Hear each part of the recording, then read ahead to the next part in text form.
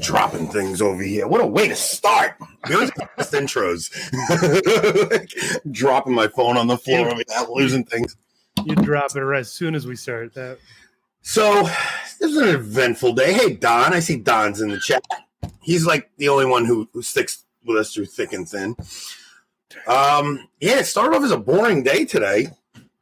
And my obsession with Matt Fradd finally caught up to me. I thought I could just keep poking the bear and get no response. Well, today changed all that. The funny thing is, somebody said well, Matt Fradd finally figured out how to take out his rivals. Because I'm constantly saying we're going to come and take his throne, which is clearly never going to happen. But so for anybody that doesn't know, Matt Fradd this morning tweeted out, Elliot Page is not a man. So I have to find the tweet I actually wrote. I got it. I can't put it up on screen. I got it in the picture you sent me.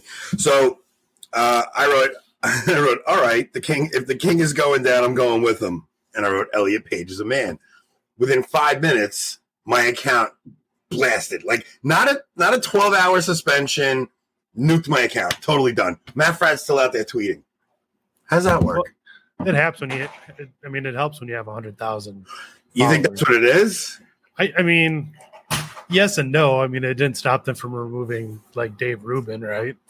Well, they didn't remove Dave Rubin's account. They didn't remove Jordan Peterson's account. They suspended them and told them to delete the tweet and they could have access to their account again. Me, they didn't give that option to. Don's the one that made that comment. That's right.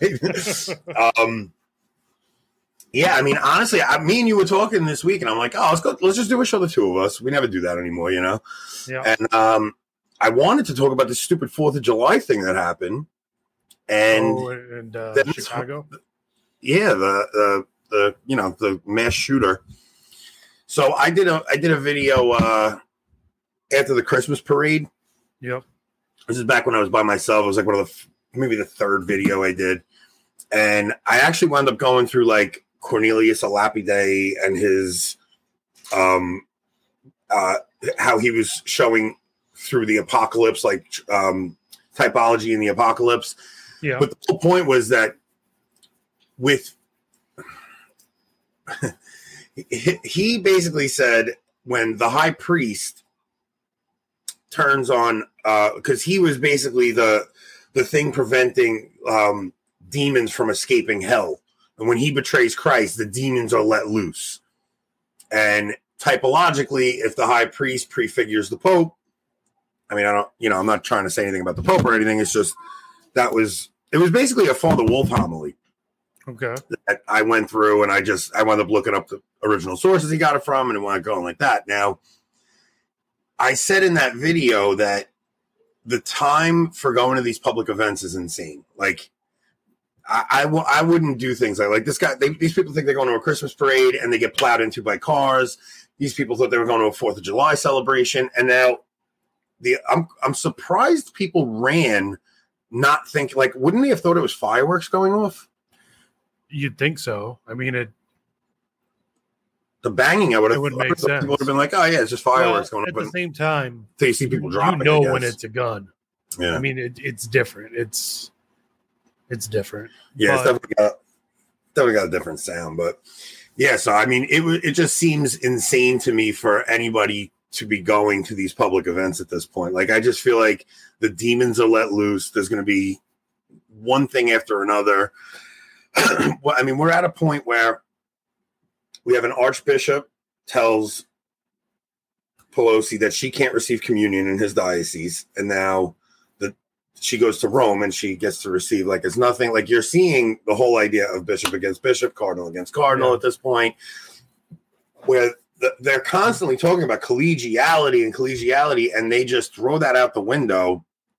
I mean, they only mean it when it's people on their side. And it's going in a certain direction, right? It's like, that's really the only time they mean it. They don't want communion with people that think like us. No. I mean, they'll listen to you in a synod if you're a pagan, neo-pagan environmentalist who worships Pachamama. But if you talk about the TLM in a synod, then all of a sudden your local Novus Ordo priest threatens to withhold communion from you if you receive on the tongue while kneeling. So yeah, see, the synodality is only one direction. You can't even take the whole human fraternity thing seriously when Francis says that. He doesn't mean fraternity amongst us. He means no, we have to be fraternal with Muslims, we have to be fraternal with pagans, but that doesn't, but in our own house, that doesn't fly. Like, that's not how it's like there's no dialogue with anybody who, dude, the state of our church is so crazy at this point. Like, I feel like it's like, I know everybody says it's like a different religion since the council, but I feel like it's a different religion since Benedict, right? I mean, it still had the semblance, other than the liturgy being changed, you still had some kind of a moral voice there speaking out against some of these crazy things. Like, it's at the point where we've just totally packed up and just said, no, not only are we not going to speak out against these things, we're going to encourage the people that are doing these things. Like, it's not even like, okay, let's chill out with the culture wars, let's not put a target on our back. No, they're actually advancing people who are enemies of the church at this point. It's actually kind of crazy. Yeah, but they've been doing that for 100 years. It's just they're far more open about it now. You know what I mean? They used to pretend, right? Like they did. They used to pretend like you would have the CDF come down on a priest who went and said something like, "Oh, we want women priests," or celebrating a pride mass or things like that, and that's totally out the window now. Women priests, or I hate my own voice. 100 years ago, they had, you had to have people like Bela Dodd and the Russian communists infiltrate priests into the church. Nowadays, they just do it openly, but the effect really is still the same. I guess I'd rather they do it openly than try to do it secretly. At least we can see. Yeah, I guess. Sunlight is the best disinfectant, I guess. But I don't think any of us had any idea the facade that was in place. Like, it was just all an illusion. Like, it really was just an illusion. We all knew like bad times were going to come, but I think like for most of us, we always thought the church would be persecuted from the outside, and we would always have the rock to stand on and be like, okay, you could almost handle that, right? Like, it's like, okay, persecution's coming from the outside, but when you're getting it from your own hierarchy, it's like insane. Like, it's baffling. You don't even know where to go with it. Yeah. Yeah, you don't know who to trust. You don't know. Yeah, who do you go to for the sacraments, for confession? Even just to chat about these things. Yeah, I hope. I have one priest that I could speak openly with, and there's no issue whatsoever. But I'd say most of the priests I go to mass with, even the traditional ones, I'm always a little iffy about what I could say and what they, because especially since Traditionis came down, they're all on eggshells, trying not to do anything that could even imply they're unhappy with anything. So you really do have to tread lightly, and you have to now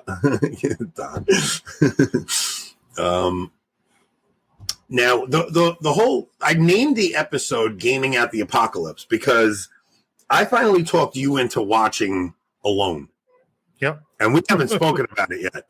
So you started on season 6. As I told you to start on season 6. You told me to start season 6. Yep. Yeah. So I don't know. I'm probably going to ruin this on people. Why you did that? But. Okay. Here's why. Season 1 and 2 stink. Okay. Season 1 and 2, they're in rainy Canada, in British Columbia. It's like pouring out. They can't even get fires started. There's not really shelter building yet. Like, by season 3, the whole game changes. So for anybody that doesn't know, Alone is the only reality show that's a genuine reality show. Like, most of them are, they're putting people in a situation. They want it to be somewhat scripted. Alone is, they pick 10 people. They stick them out in the middle of nowhere. They're their own cameraman. There's no camera crew that follows them. They get 6 or 7 cameras. They have motion cameras, and they set them up around their campsite. And they have the GoPro stays on their head. And they just have to rough it and last as long as they can. You have no idea if other people are out. So you're in there for 30, 40 days. You don't know if all 10 people are still in. You don't know if one person's still in. You don't know if you're the last one standing. And so they do medical visits about every 2 to 3 days. So you're constantly getting these medical checks because they want to check your vitals, make sure you're okay. At any one of those, your loved one could pop in and say you won. Yeah. Or they could tell you, you've lost too much weight, you're starving to death, we're making you leave. That's happened every season.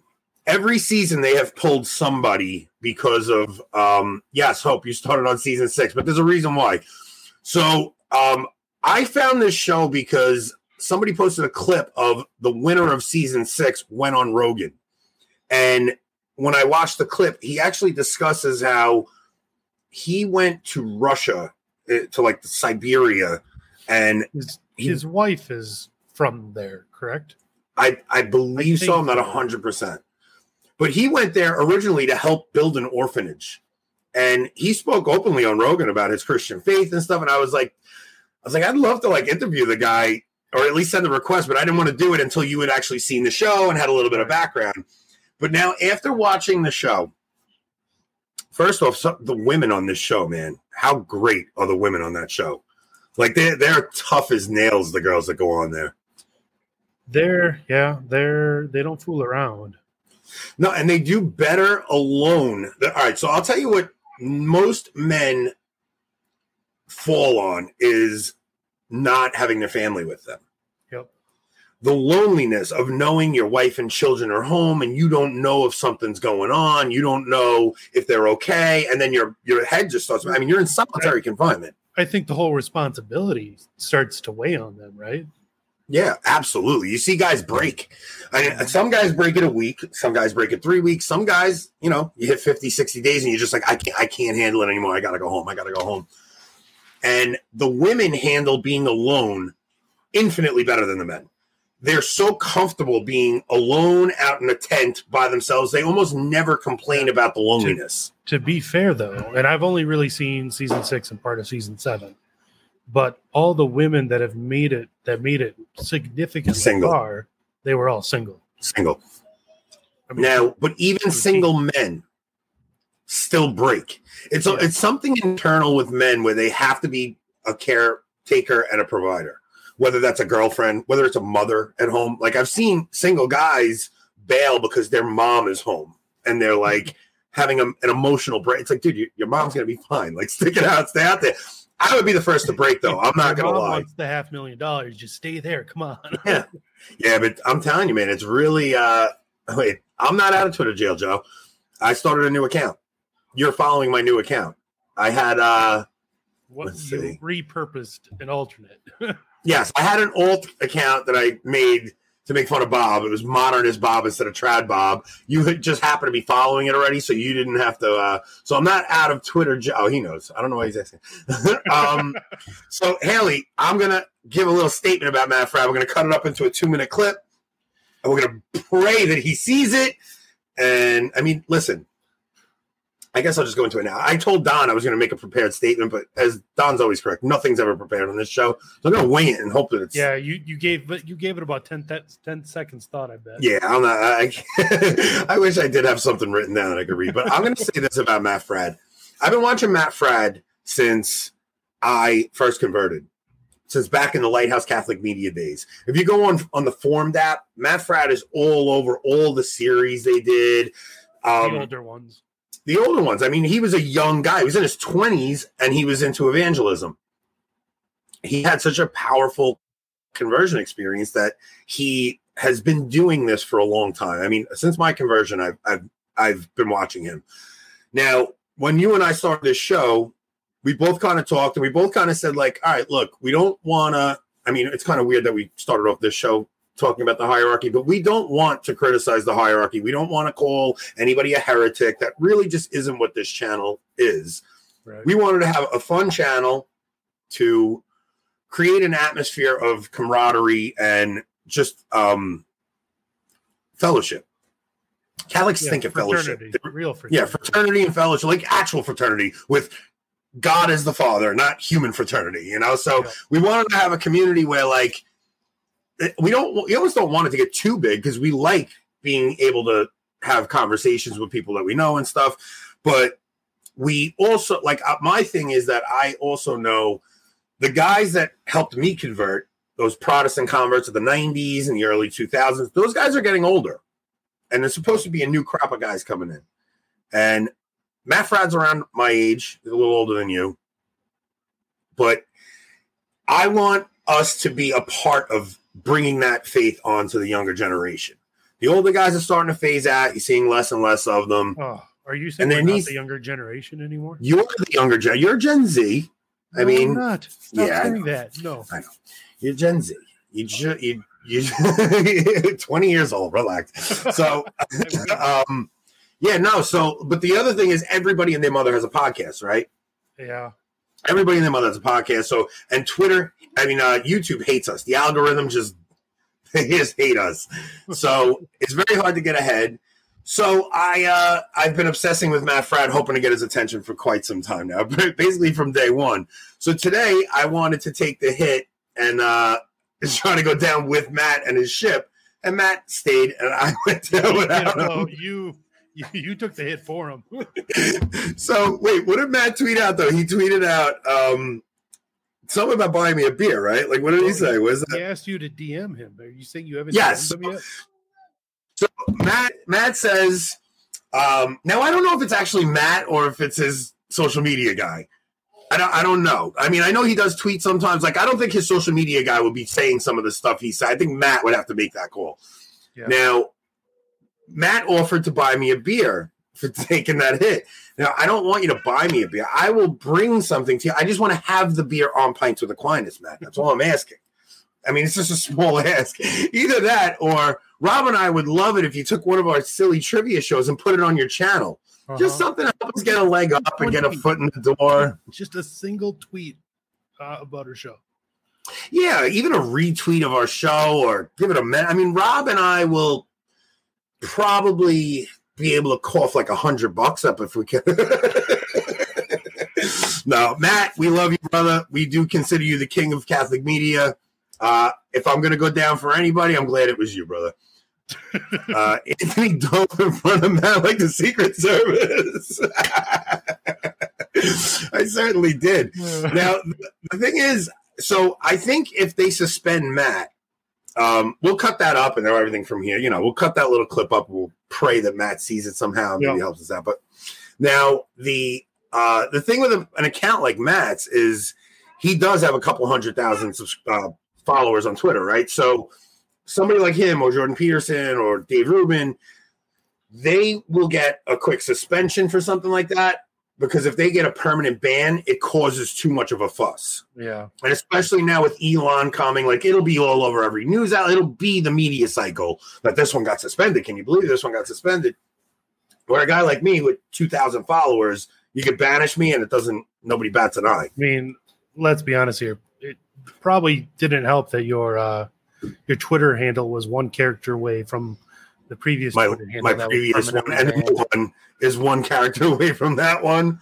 But yeah, I mean, I don't know. I don't know if somebody reported me or if they have the algorithm set where if you say her name with something, you know, like if you say. There were probably people doing searches specifically to report things like that. Yeah. But no one wants to report the Aussie. No, but even if he was reported, I don't think they'd take him down. So, but yeah, so here we are. So gaming out the apocalypse. So now we were talking about the show. We got off on a tangent again. So we were talking about Alone. I wanted to have the winner come on our show, but I want to Rob to see. But anyway, you did wind up watching the full season. Yep. Now, what did you think of the show? First off, I think it's a cool idea. I mean, it's you definitely get the sense that it's real. I mean, some guy broke his leg like 3 days in on the first episode, and there was no. Do you think he really did, or do you think he was crapping his pants because he was scared to be out there and just faked the broken leg to go home? I think he faked it. I don't know. They gave him a shot of painkillers after examining him. So I think that guy was 3 days in, wasn't eating, and he was like, I gotta save face. So I'm going to fake a fall because otherwise you got to go home with your tail between your legs saying, I made it 3 days out there, bro. And the guy didn't eat a thing, not a stitch of food. That guy didn't. I mean, most of them don't for the first 3 or 4 days. They a build lot shelter. A lot of people aren't built for that, man. Like you go 3 days without food and you're like, oh my God, a cheeseburger right now. I'd do anything for. I'll fake a broken leg. So, overall, the season you had me watch was the Arctic. So it was. But I like the Arctic. So the Arctic seasons are great because, first off, there's animals to hunt in the Arctic. So the first 2 seasons, there were no animals to hunt. They were basically foraging, trying to fish, but there weren't many fish around. Like it was rough. Those first 2 seasons, they were just unwatchable. But then by season 3, like there was one season in Patagonia. Now the season, not the season that's currently on, the season before, the challenge was. So these guys all breaking bread. So the challenge last season was whoever can make 100 days in the Arctic. And now if anybody makes 100 days, they get $1 million. Now the current prize is only like $500,000, but they wanted to see if, because nobody ever made 100 days. Everybody else, like I think the longest the season went was 72 in season 6. In season 6, but there was a season with 80 days, I think. So nobody had ever gotten to the 100-day mark, and somebody did hit 100 days in the Arctic. Now, if you're on day 100 in the Arctic, you're getting 4 hours of sunlight, maybe 3. Yeah. Dead middle of winter. So you have to have food stored. You get 3 hours a day to go out and collect firewood. That's it. And you have to have your food stored. You're not going and hunting in the pitch black negative 20-degree weather in the Arctic. So you really do have to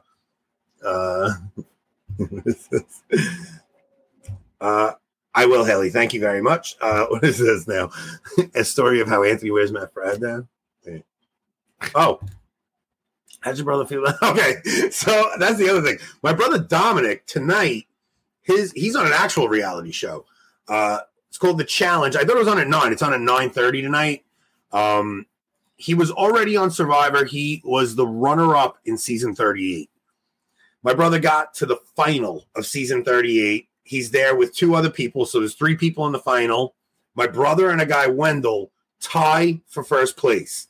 The third person in that trio at the end had to break the tie, and they picked Wendell. So my brother, instead of getting $1 million, got $100,000, which he was devastated. I mean, he came on and he couldn't tell any of us about it. So that happened. The show didn't air for 7 months after that. So he came home and he had to come back to work, and he couldn't talk to anyone about what happened to him there. So I really did feel bad for him.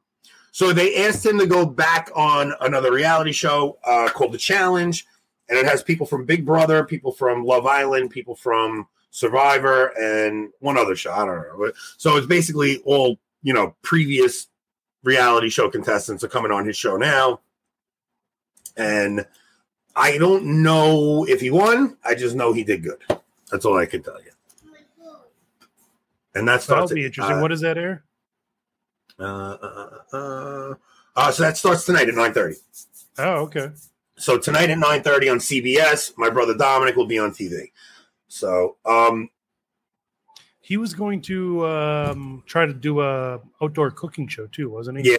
Yeah. He was putting the guy that he was runner up with. He was trying to get, because my brother loves cooking, and he's got like 20,000 Instagram followers, and all he does is cook on it. So he actually applied to that.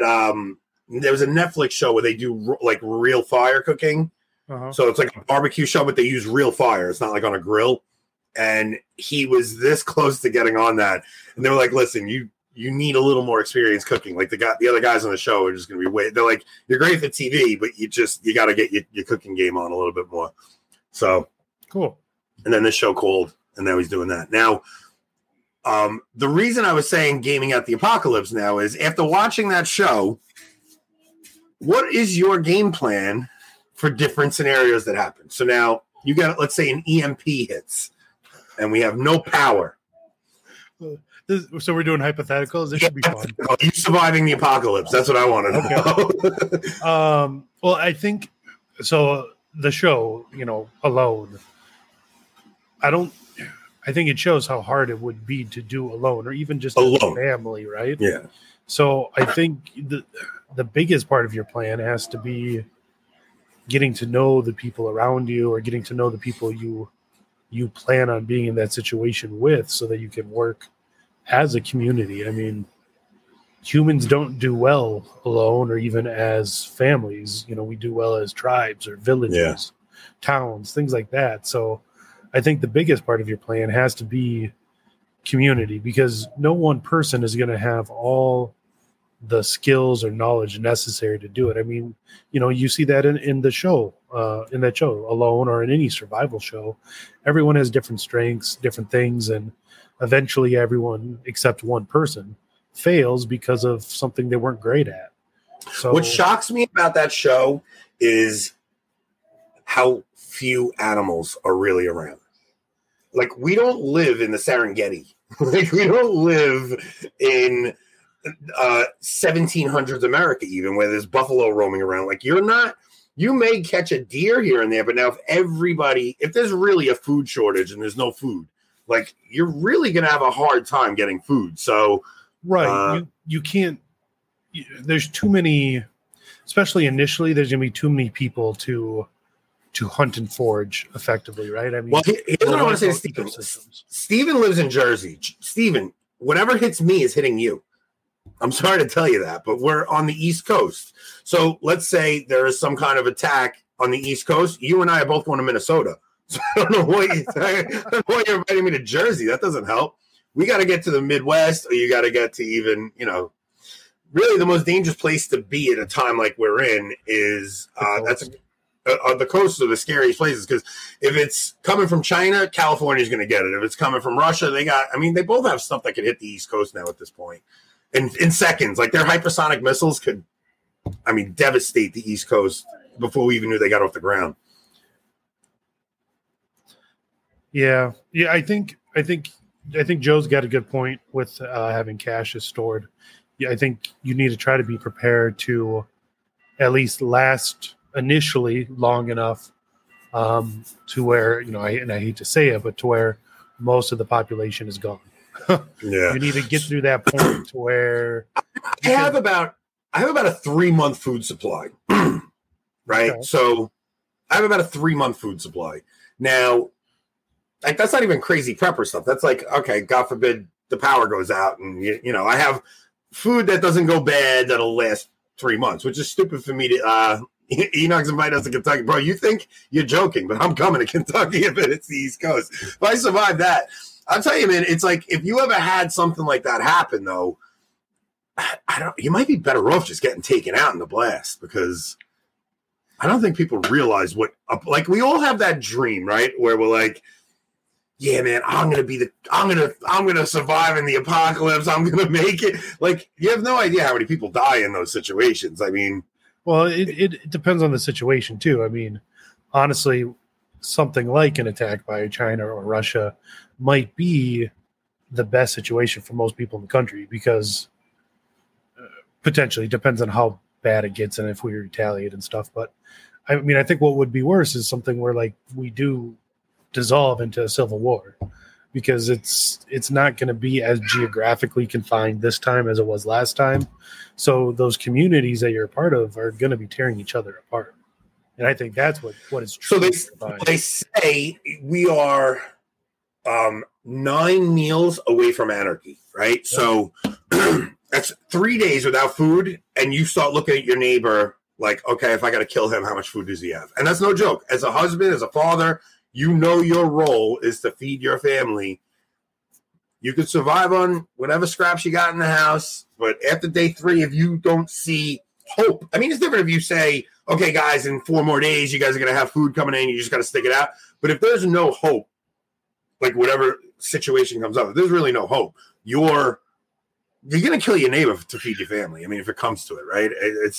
You think we're all civilized and this and that, but I mean, you watch your kids starving. I guess, I don't know if like you or I would, as right, but that's what I'm talking about. You have to be prepared for your neighbor to kill you.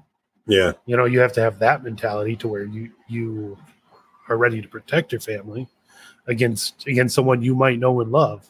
You don't know what it would take for them to turn. Yeah. I just think that we are on such a shaky place right now. Hope your neighbors aren't watching.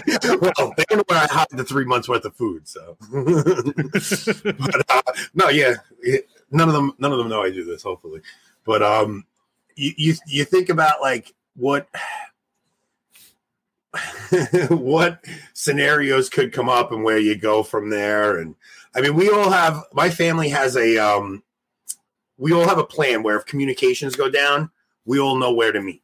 So like if there's ever some kind of devastating thing that happens, we have a plan of where we have a family home somewhere and it's out of the state. And it's like, if there's really no communication and things are really bad on the island, if we can all escape, we all meet in this place. I also have those little CB radios. CB radios, ham radios, just in case. Ham radios? Yeah, ham radios, just in case. You won't be able to, I mean, granted, if it's an EMP, those are gone too. But, yeah. But in the event of something else, say it's civil war or our government turning on us, whatever, obviously cell phone communications are out, satellite communications are out. So it's going to be, shortwave radios like ham radios and stuff. It's pretty wild that we're even entertaining this conversation. Like, well, I mean, what was the statistics? If you look at the history of the U.S., the number of generations that have lived since the founding of the country, it's even like before some of the more crazy recent stuff happening, the percentage chance that you live through a civil war is like 30%, just from the number of years you live compared to how many years. So they call that like the fourth turning. So it's like every 80 years, another war breaks out. So it's like you start at the American Revolution, then you go to the Civil War, then you go to World War I, then you go to World War II, and then you go to, I mean, it's like major events happen. Like we're due for one right now, right? Oh, yeah. So, so we're due for something, but it's not just that.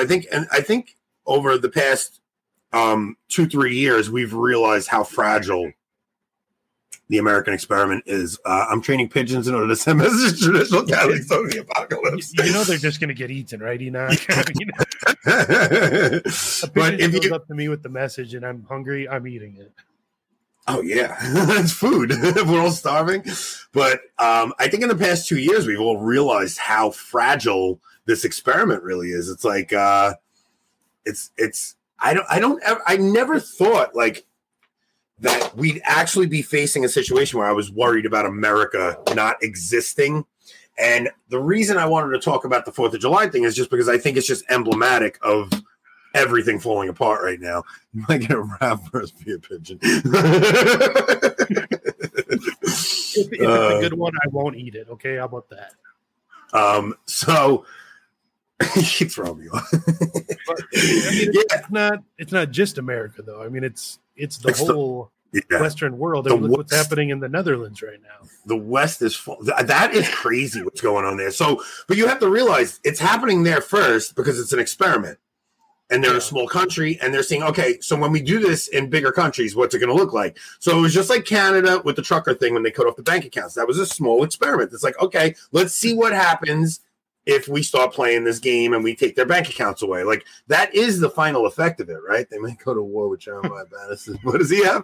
I didn't know paleo credit pigeons. Me neither. I had no idea. So it's like they're doing these little experiments in other places to see how it's going to look on a grand scale. So you saw it in Australia, what they did with the internment camps, right? I mean, those were concentration camps, however you want to put it. They were no due process, and they just would stick you in there. And if you left your house, they would throw you in there, and you had to stay there for 2 weeks, even though you're tested negative and everything's fine.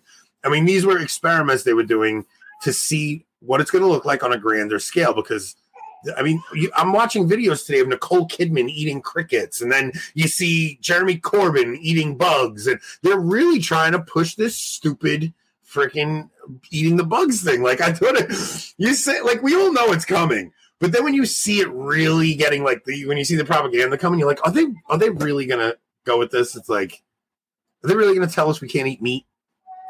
in honor of my God-given right to eat meat, I'm sure you saw the huge steaks I cooked up this weekend. They look good. They were good. They look good. They were. My favorite steak right now is flank steak. I love skirt steak, but skirt steak is so out of control expensive right now. And you get like double the flank steak for the, it's like you get double but flank steak is basically skirt steak. It's just a little bit thicker, Right. Yeah. Let's see. Stay away from Donald Trump. He is going to lead well-meaning people to ruin the same way the Austrian painter led many crusaders. I'm off the Trump train. I did vote for him in 16 and 20. I'm just off the Trump train because wait.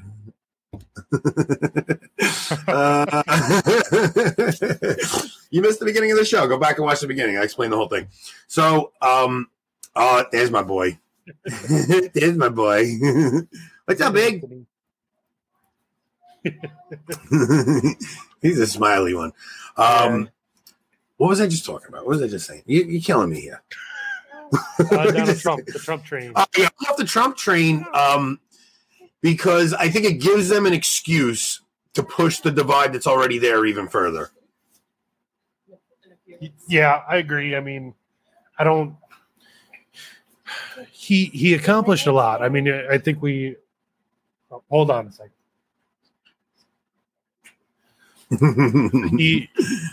We just saw how much he accomplished, right? I mean, with the overturning Roe v. Wade, I mean, 3 of those justices were justices he put on the court. So, so it's hard to argue with those results. But I mean, at the same time, he is who he is, and he's not. Listen, if he's the candidate, I'll vote for him. But I would rather DeSantis, only because I think. There's 2 different ways to look at this. I think DeSantis he's smarter than Trump, right? Like Trump is such a narcissist that he will betray something he believes in if somebody likes him. We've seen it countless times where he's endorsed look at the terrible vaccines. Candidates. Wait, what'd you say? Look at the vaccines. He's still pushing the what he did with the vaccines because he wants the credit for getting the vaccines out. He wanted to call it the Trump vaccine, right? Yep. So now he also endorsed Dr. Oz in Pennsylvania. Why? Because Dr. Oz was nice to him and doesn't talk bad about him. He's just such a narcissist. He doesn't. What the great thing he did was he opened people's minds up to America first. Like you can never take that away from the guy. The guy got the whole conservative movement to say, okay, wait a minute. Enough of the neocons. We need America first. We got to stop worrying about policing the world. Like it used to be the left that was anti-war. Now all of us are just like, stop with these wars. Like I don't care what's going on the other side of the world. I want to make sure we're okay here, and then we can help other people. But we're falling apart at the seams right now. There's no way we can go and help somebody in Europe, Eastern Europe especially. Yeah. This is possible too. So what you're going to start seeing is if DeSantis actually gets the nomination, you'll start seeing articles coming out of DeSantis is Trump on steroids. DeSantis is worse than Trump. You're going to just start seeing stuff like that. But I still think he will be more measured in his responses, and I think he'll get more done, man. Like you see the bill he just passed? He just passed that bill where no hospital can deny patients access to their family. So now if you think about what happened during COVID, my wife's grandfather passed during COVID, not from COVID, from something totally separate. They made us see this man through a window. Like we had to stand outside. He was on the first floor of the hospital. We were outside. We had to stay 15 feet away from the window. And the poor guy was just like this in the window. It was the saddest thing I had ever seen in my life. This poor guy died without his family around him. He was so broken at that point. He lost all will to live. It was really one of the saddest things I've ever seen. Yeah. And DeSantis just put a bill in place and signed it. You cannot ever deny access. And not only can you not deny access to the hospital, you can't prevent them from hugging their loved one.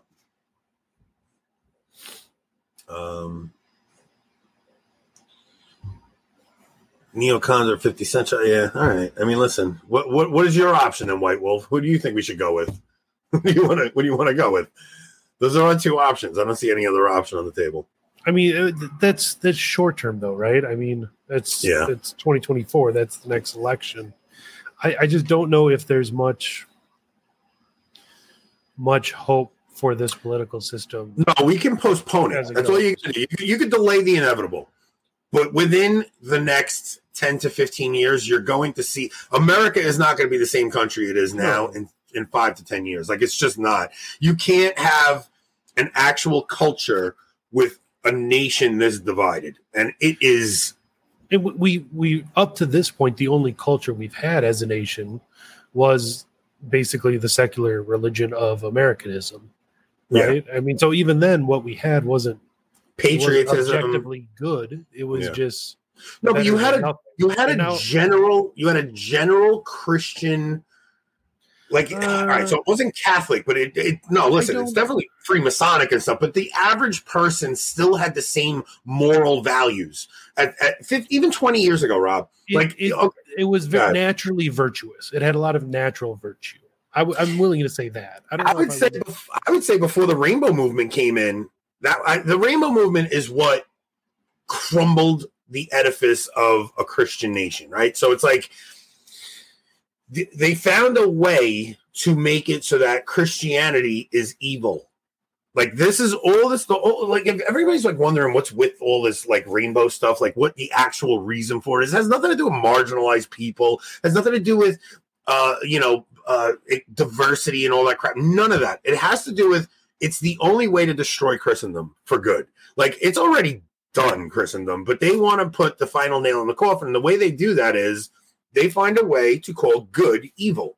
And now they can make you the person who gets excommunicated and thrown out. Yeah. Right. I think it all really started in World War I or after World War I, but you're right. It was the 60s, right? And that sexual revolution that destroyed the facade that was left, but the foundations really crumbled back after World War I in the 1920s. In what aspect? I'm not saying that to challenge you. Right. I'm saying that because I don't know. Well, for instance, in World War I, if you compare World War I to World War II, and like the experiences of American soldiers overseas, there's stories of World War I where the French prostitutes, hookers, for lack of a better term, they didn't get much business. The soldiers that were going over were virtuous. They were fighting for their country. They had family back home, and for the most part, that's what they were there to do. But if you compare that to World War II and the experiences that the soldiers had during that war, you can see how much society had changed in just a generation. It was the Roaring 20s, right? The Roaring 20s, when you had prohibition going on, you had all the speakeasies. There was really a cult. So everybody points. You point to the sexual revolution of the 60s, but you're right. In the 20s, you had this like it was an all-consuming feel. Like, this is when communism's coming about, and you're having revolutions happening in all these different countries, right. And you get the invention of the teenager. So this is something I actually got from Tim Flanders. Like, before that, you went from boyhood to manhood. Yep. During the 20s is when you start getting this concept of a teenager, where it's like this grace period for young boys to go be idiots and get in trouble, but it really does set up their what it is. It sets up their adult life. So you would have, as a young boy, as soon as you hit puberty, you would have a rite of passage. And your father would take you to go do something. So that, okay, now you're a man. For a Jew, it was a bar mitzvah. For in Australia, you got to go for a walkabout, and for the indigenous, they would go on a walkabout. But there was always these different, coming of age things that we would do to transition a boy into becoming a man, and that disappeared. And then you gave prolonged adolescence.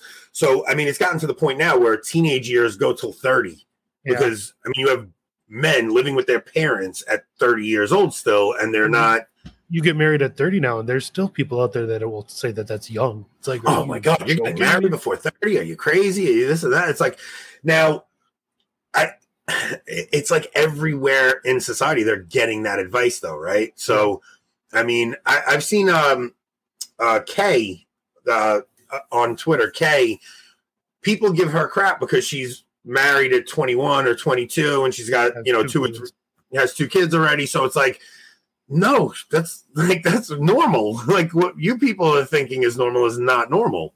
Have you seen this video from Rip? Yes, I have. It's actually amazing. But yeah, so even when now is that the one where he's talking about he's not talking about the ages of the church. He's talking about 6 generational spirits where they actually start from like World War One. Yeah, the silent generation knew how to suffer, could suffer well, but they didn't know how to communicate.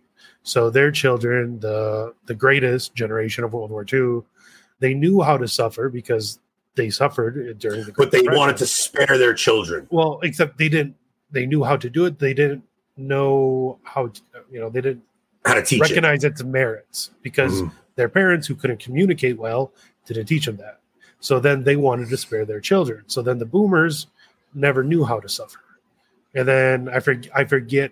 Yeah, so it's basically boomers went and they wanted to do the total opposite of the greatest generation. No, the greatest generation was World War II. They went through such horror and suffering that they wanted to spare their children from that. So they protected them and they shielded them from it, which gave them nothing to actually learn how to suffer. And then they became these spoiled brats who gave us the sexual revolution. And then Gen X and millennials are worse and worse as we're getting on. But it's getting to the point where it takes 3 generations to erase something from the culture, right? So it's like once your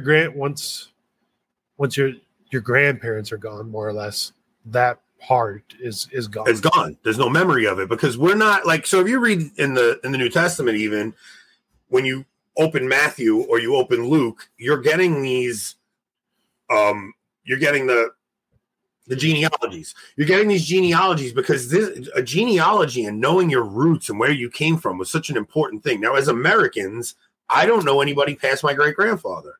I couldn't tell you who his parents were, where my family really comes from, other than I know my last name is Abadi and I know we're from somewhere in Italy, but I don't know anything about my family history beyond that. And we need to be honest about our history and recognize that was done purposefully.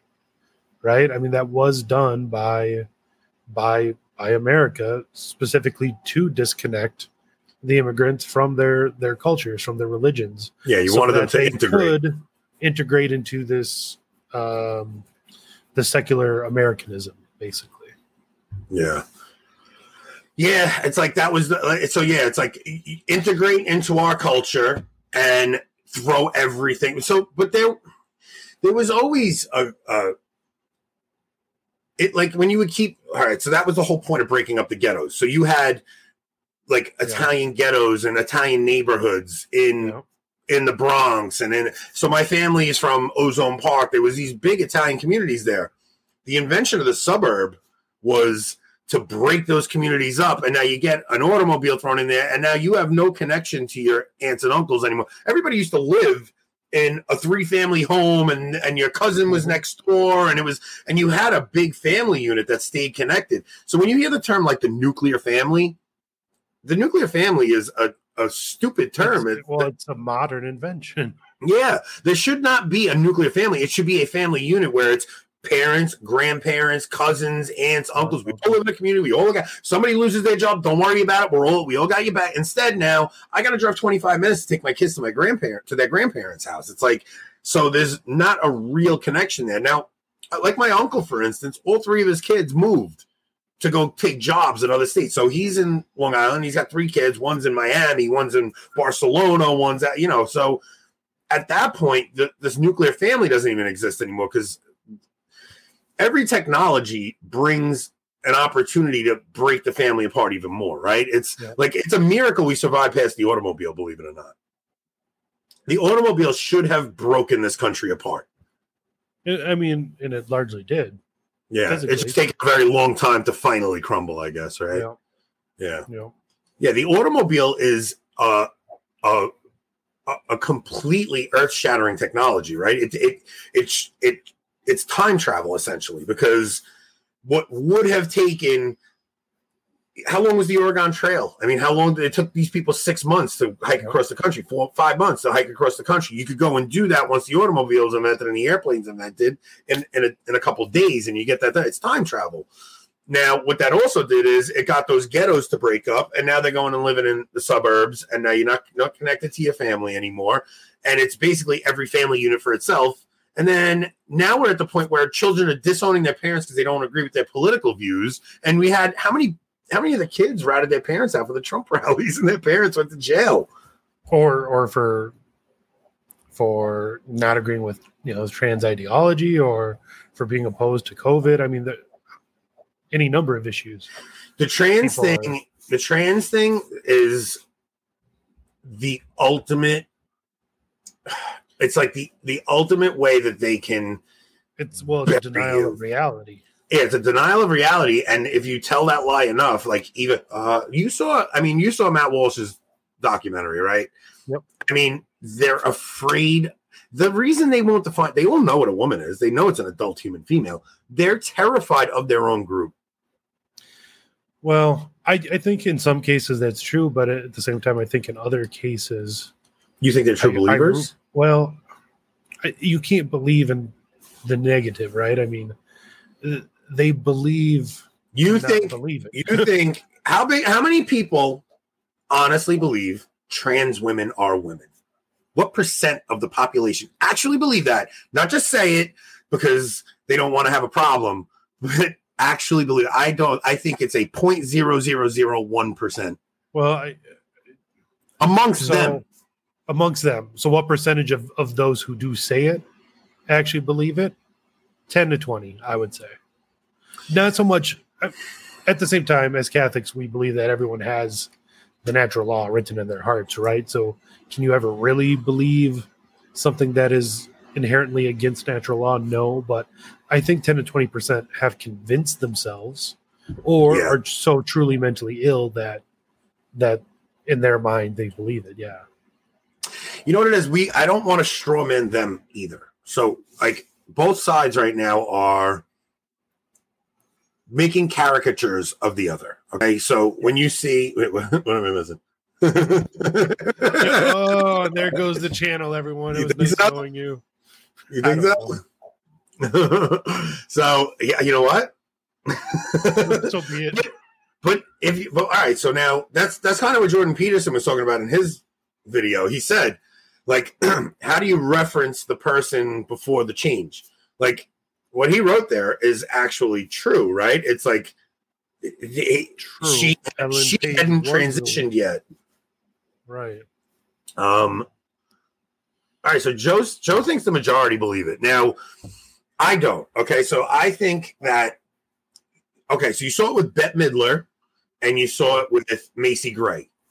They both came out and they said something about, it had to do with Roe, and it was like, I forgot exactly what they said, but it was like, they're even trying to erase women from our vocabulary now, and they're calling us birthing people, and the trans community lost it on them. And right away, you see the backpedaling. I'm the biggest supporter of the... But these people do not believe in their convictions that they're saying they believe in. They're trying to get clout amongst their own side, amongst their own tribe. And the second they sense they said something wrong, they back off. They don't actually believe it. I'm telling you, they say things to prevent the mob from coming after them. Well, yeah, but I don't know if I really see them as truly part of the movement anymore. I mean, they're the has-beens. They're like the Mensheviks during the Russian Revolution, or Trotsky compared to Stalin. They're the has-beens. They will be eaten by those that are truly in control, or those by the shock troops of the left.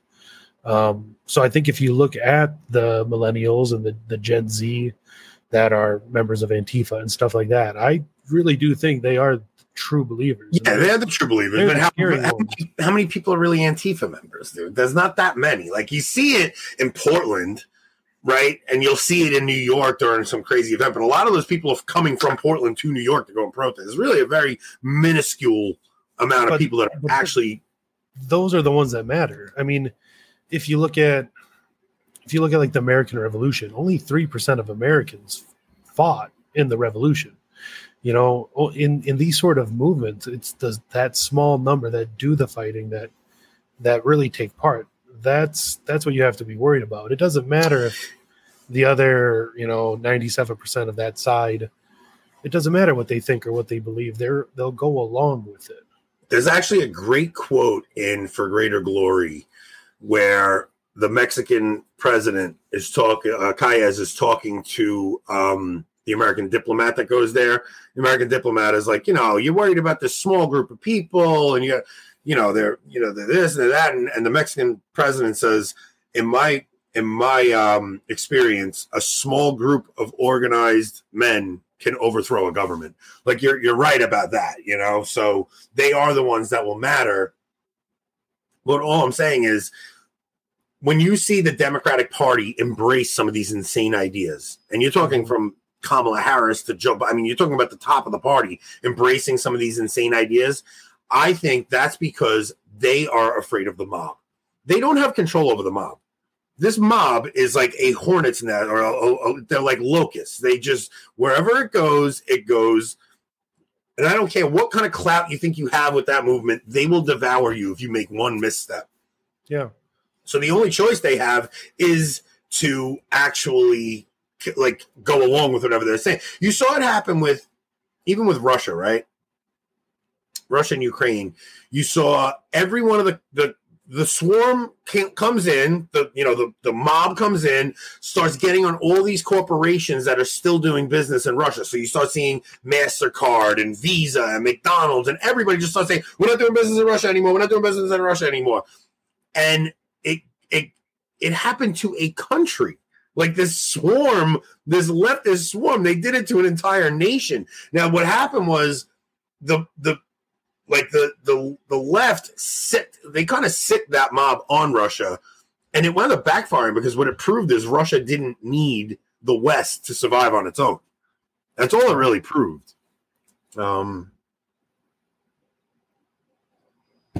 White Wolf's always got an opinion, man. So most of my friends who moved to Mexico in 2010 are very glad they did right now. I don't know. I never lived in Mexico, but I would imagine the cartel's a problem down there. But I'm sorry. Go ahead. I was just gonna say our government's just one big cartel, so what does it really matter? That's true. Yeah, but the mob that comes for you, right? So even I don't think anybody has control over the mob, is my point. So we see, we kind of tend to blame CNN, and we're like, oh, the CNN does this and MSNBC does this. They're parroting what they see on Twitter. They're not creating they're not coming up with the narrative anymore. I think at one time they did. I think the narrative was fed to them from whatever intelligence agencies wanted us to believe. But I don't think that they even have control over it anymore at this point. I think this beast is let loose, and they're just kind of like Twitter is not being controlled by the news. The news is being controlled by Twitter, basically. I guess I would say if you really want to see what those in charge of the left really believe or what they want, what they're trying to do, you have to look at the most radical crazies that are in Antifa, because those are the ones that, I don't know, I guess that's the true ideology there, right? You're right. Everyone else on that side is scared of them and will fall in line and probably don't really believe it. But if you want to see what they really believe and what they really Islam, right? Nobody criticizes Islam. Nobody criticizes Islam because we're all afraid we're going to have a problem. It's like we're the ones that are civilized, and we don't retaliate with violence, and that's why we're going to lose this fight. We have to. There's no other. You have to love your enemies, and you have to not. We can't resort to what they're doing because it defeats the whole purpose of what we want. There's a time for just war, but not the tactics that we can't use the tactics they use. No, of course not. And what it really comes down to, and I know you've read at least part of it, if not all of City of God versus City of Man. Yeah. But it really comes down to, the voluntarism of the left. It doesn't so matter what they believe, as in their belief that it's their will and their ability to enforce their will that matters. Whether they believe in communism or capitalism or whatever that is, it doesn't so much matter as that they're going to force their will upon us with power. Whereas, Catholics, what we should believe in, at least, is the natural order, right? Is divine law, natural law, logos, right? That's what it comes down to for us, logos. And that's really the struggle. Like Tim Flanders says, it's logos versus voluntarism. Yeah, which is basically Christ versus Antichrist. Yeah, exactly. It's essentially what it is. So, I don't know where we go from here, but we listed a whole bunch of problems. We gave you 0 solutions. Me and Rob are not going to survive the apocalypse. I have 3 months to live, and then after my food runs out, I don't know what I'm going to do. I don't know about you, man. I got a dozen deer that walk by my front porch every night. Yeah, but every one of your neighbors are going to want to hit at those too. So just keep that in mind. That's all I'm saying. Like, there's a lot of deer on Long Island, but once you have all of Long Island looking for deer, you think they devoured the buffalo fast? I'm telling you, man. It's like, I don't know what the end game. I think all of this that you're seeing is they're trying to sow instability in America because they want America to fall, because America is the world police. Whether you like it or not, they need America out of the picture in order to put forward the actual plan they want to put, right? So they're letting open the borders, let immigrants come in, do all these crazy policies that are going to make every bit of cohesion we had. Culture is basically what causes a society to stay together. You can't have a culture and share values with people who believe it's okay to chemically castrate children, who not only believe it's okay, think that's the good thing to do. Where you have drag queen story hour. There's never another time where we're going to meet face to face and see these people in fraternity, in human fraternity. Francis is actually absurd. Yeah, there's no unity with that. No, nothing. I mean, there's nothing to build on. Jesus Christ would be the first one to say that. Yeah, you can't have unity with that. No, I'm not saying we have to preemptively wipe them all out or anything like that. I'm talking about after this crumbles, where do we go? Because there's no way we survive as a nation with the division that's going on now. There's no way. And I kind of disagree with you when you say that they want to sow instability or they want America to break apart, because I think at this point, since they are in power, and I would say the narrative is moving in their direction, even though we've had some recent victories or seemingly anyways, I think they want to keep it together at all costs to use the American power to enforce their will. I see it totally different. Dude, I'm telling you, they want to listen. What's the idea behind opening the borders? You're allowing a totally different culture to come in. Now, I'll tell you right now, I am not worried about Mexican Catholic immigrants coming into our country. That I have no problem with that whatsoever. What I worry about is the Chinese coming through, the Muslims coming through. I worry about the people that do not have the same faith as us, not because they look different, but because they have totally different cultural values than we do, right? So, but I think their culture is better in a lot of senses. Well, it's more traditional. Right. I think they're doing it not so much because they want to dilute our culture or water it down. I think they're doing it to create the divide because they know how the Republican Party divide and conquer. Listen, right? They know it's going to be an issue that splits us. They don't. I think it could actually hurt them in the end because I think our natural allies, honestly, are many of those Catholic Hispanics coming across the board. Well, it's backfiring on them. Don't get me wrong. The plan stinks because they're not using their brains. Because the majority, especially Mexican Catholics coming in, like I'll tell you, I go to mass on Sunday. My parish has a very significant Mexican Catholic population at my Latin mass, dude. It's the most diverse. For all the diversity and stuff they want to talk about in the Novus Ordo, you want to see diversity, go to any one of the traditional Latin mass parishes I go to, and they are diverse. It's funny, you go to any talk by those Catholics that promote diversity, like Jimmy Martin and Austin Ivory, and it's old white women. It's all old white, old white. It's old white women who just don't want to let the revolution of the '60s die, man. It's like but I only think that they're trying to divide us and destroy the country, because when I see them financing things like Antifa, when they're financing things in our school systems to actually disintegrate whatever remnants exist of culture. Like, Rob, they're disintegrating I anything that could cause unity. They're trying to get rid of, because they want us to have nothing to unite around. Right. They want to destroy our culture. They want to destroy our way of life. You're absolutely right. But just like the Bolsheviks did in Russia, they're doing that not so they can literally split apart the nation. They're doing that to take power. To take power and rebuild the entire nation. Yes, in their image. All right, I think we need to get away from, at least in my opinion, get away from the idea that we need to hold together the country. Personally, I don't want DeSantis to run for president. I want him to stay in Florida and potentially so we have somewhere to go Florida if we needed to. Have Florida leave the union. I know. Who is it? Rick Barrett, or is it Enoch saying King DeSantis? I just think it's like King DeSantis. Let's crowd him now. I think it was Rick, but yeah. I mean, I don't know what this episode was really about, other than me and Rob just wanted to have a conversation, and talk about things. We don't get to do that often anymore. We get to do it just the two of us, right? Like, we always have guests. We always have guests. So I actually texted you last week. I was like, dude, let's just do one just the two of us, man. Yep. So I don't think we accomplished anything, but I hope that people enjoyed it. Don, the Jesuits. Let's see. All right, so wait. Joe Bocher says, I'm with Tim and Steve on this. We need to balkanize, move close to other cats. All right, so that's a good way to end this.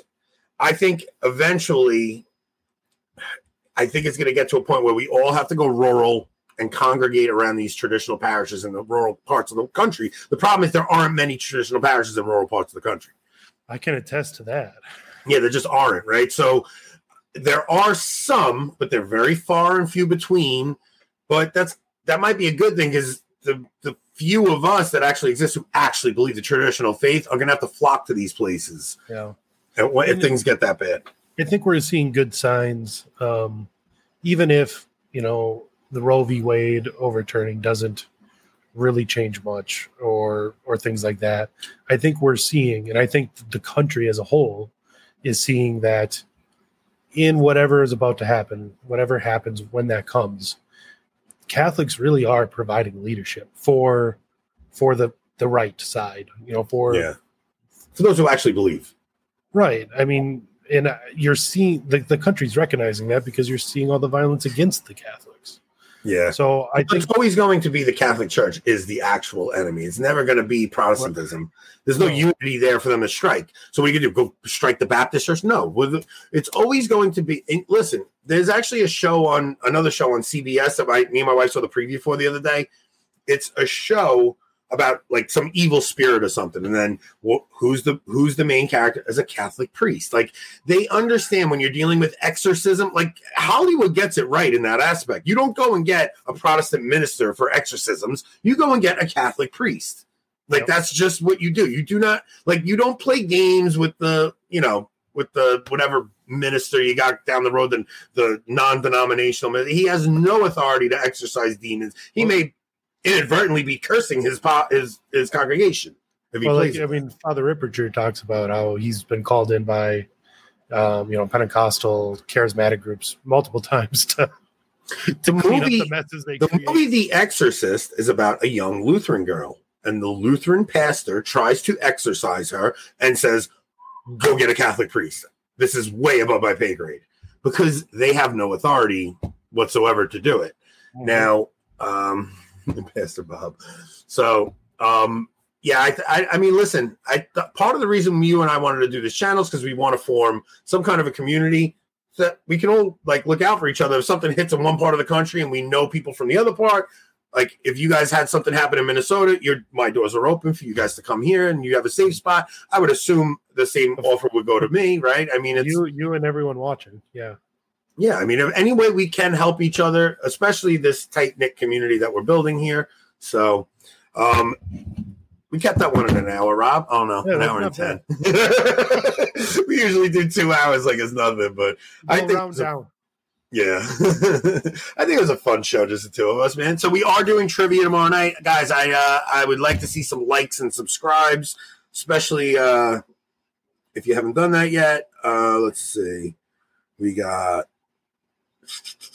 and Matt Fradd still doesn't follow me back, so I can't send him a DM until he follows me back. Comment on that post. Let him know. I did already, but Haley said to call her, and she is a moderator on his channel. So that's right. When I cut this clip up, I think Haley will be able to get it to Matt, and Matt will be able to actually see the clip. Hopefully. I don't know if Haley's still on, but I DM'd her a link to the green room after the show. So Haley, if you're still on and have a few minutes afterwards, feel free to, I guess, come to the show. If you just click that link, Rob and I are going to sign off in a second, and we'll be in there. If not, I will DM you and send you the 2-minute clip that I'm going to cut up later of me praising Matt for all his kingly attitude and his inspiration he's been for Rob and I, and maybe we'll get a plug on his channel. The ideal is you and I both get a fully paid flight on him, flight in a room, and we're both on Pints with Aquinas. That is the ideal. I'd be okay with doing it remotely, but yeah, that would be ideal. You're right. I want to be in studio, dude, and I want him to pay for it. He could do that. You don't think he flies his guests out? Let's be honest. You would pay for it too if he asked you to. Oh, 100%. Yeah. I'd take a loan out if I needed to. You'd probably offer. You're like, man, Matt, not only do you not have to pay for me, I'll pay for you to go on vacation wherever you want if you just bring us on for a half an hour. You can't put a price on that kind of exposure. The guy, listen, I've been telling you guys from day one. The guy's the king of Catholic media. Everybody likes him. He's got no enemies. He's just a genuine guy. He's not the radical Taylor Marshall or anybody like that. He's just a nice guy, man. Yeah. So, we don't want to forget to talk about the other couple channels that we work with. So, for anyone that doesn't already subscribe or follow the Tradman podcast, integrated with Angela Erickson, and are things official with Connor yet? I don't know. He definitely wants to join us, and no matter what, I want to promote Connor's stuff because he'll be on trivia with us tomorrow night, and I haven't had a chance to really talk to him because things have been a little crazy, but we love Connor. So plot lines with Connor McHugh, right? Yeah. That's his last name. So Make sure you follow all those YouTube channels, podcasts. I think all three of them are on Apple Podcasts and stuff like that too. So make sure you follow them. Get that website going. Yeah, we do. We want to be able to just do a website where everybody can just go and find everything. But unfortunately, I'm not the tech guy because I don't know anything about tech. But I've never built a website, but it can't be that I know. hard. If Jason my sister actually does it, we can figure that out. But one of them can help us, or something. We'll figure it out. Yeah. But in the meantime, everybody, thank you so much for checking us out. I still don't know why anybody watches us, but hopefully once we're on Matt Fradd's Pints with Aquinas, we're going to blow up. And we're going to remember all of the I would definitely do that. You Michael Jones? On the Not on the game show. No, I'll interview him. Yeah, well, even on the game show, either way, we'd never be able to air it on anything. We'd have to do it. He's able to be guests on other people. But Tim Flanders had him on, and the whole stream got wiped. Right, that's why Tim does it on unlisted. And he still got wiped, even unlisted. Whoa, really? Yeah, an unlisted video that only patrons could see. They deleted off because they said the J word too many times. So we will have to do it on Steve Cunningham's new Sensus Fidelium TV. Oh, that's right. That's okay. So Sensus Fidelium TV is out now. Have you spoken to anybody over there? Do you know how to upload our stuff? And no one's reached out to me yet. I haven't reached out to anyone. All right, I will put you in touch with the guy over there who does all the approvals because he reached out to me, and I just only because I sent him the email. So I will, Steve sent me a link to send him an email. I sent him the email, so that's why he reached out to me. White Wolf, you are desired taste. What do they call that? Is it a desired taste? No, an acquired taste.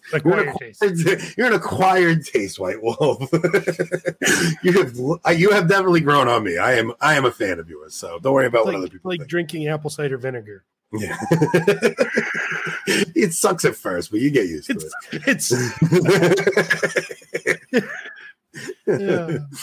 All right, man. Thank you so much. Rob and I are going to go hang in the green room for a minute. We will see you guys tomorrow night for trivia, 7:50 p.m. Eastern.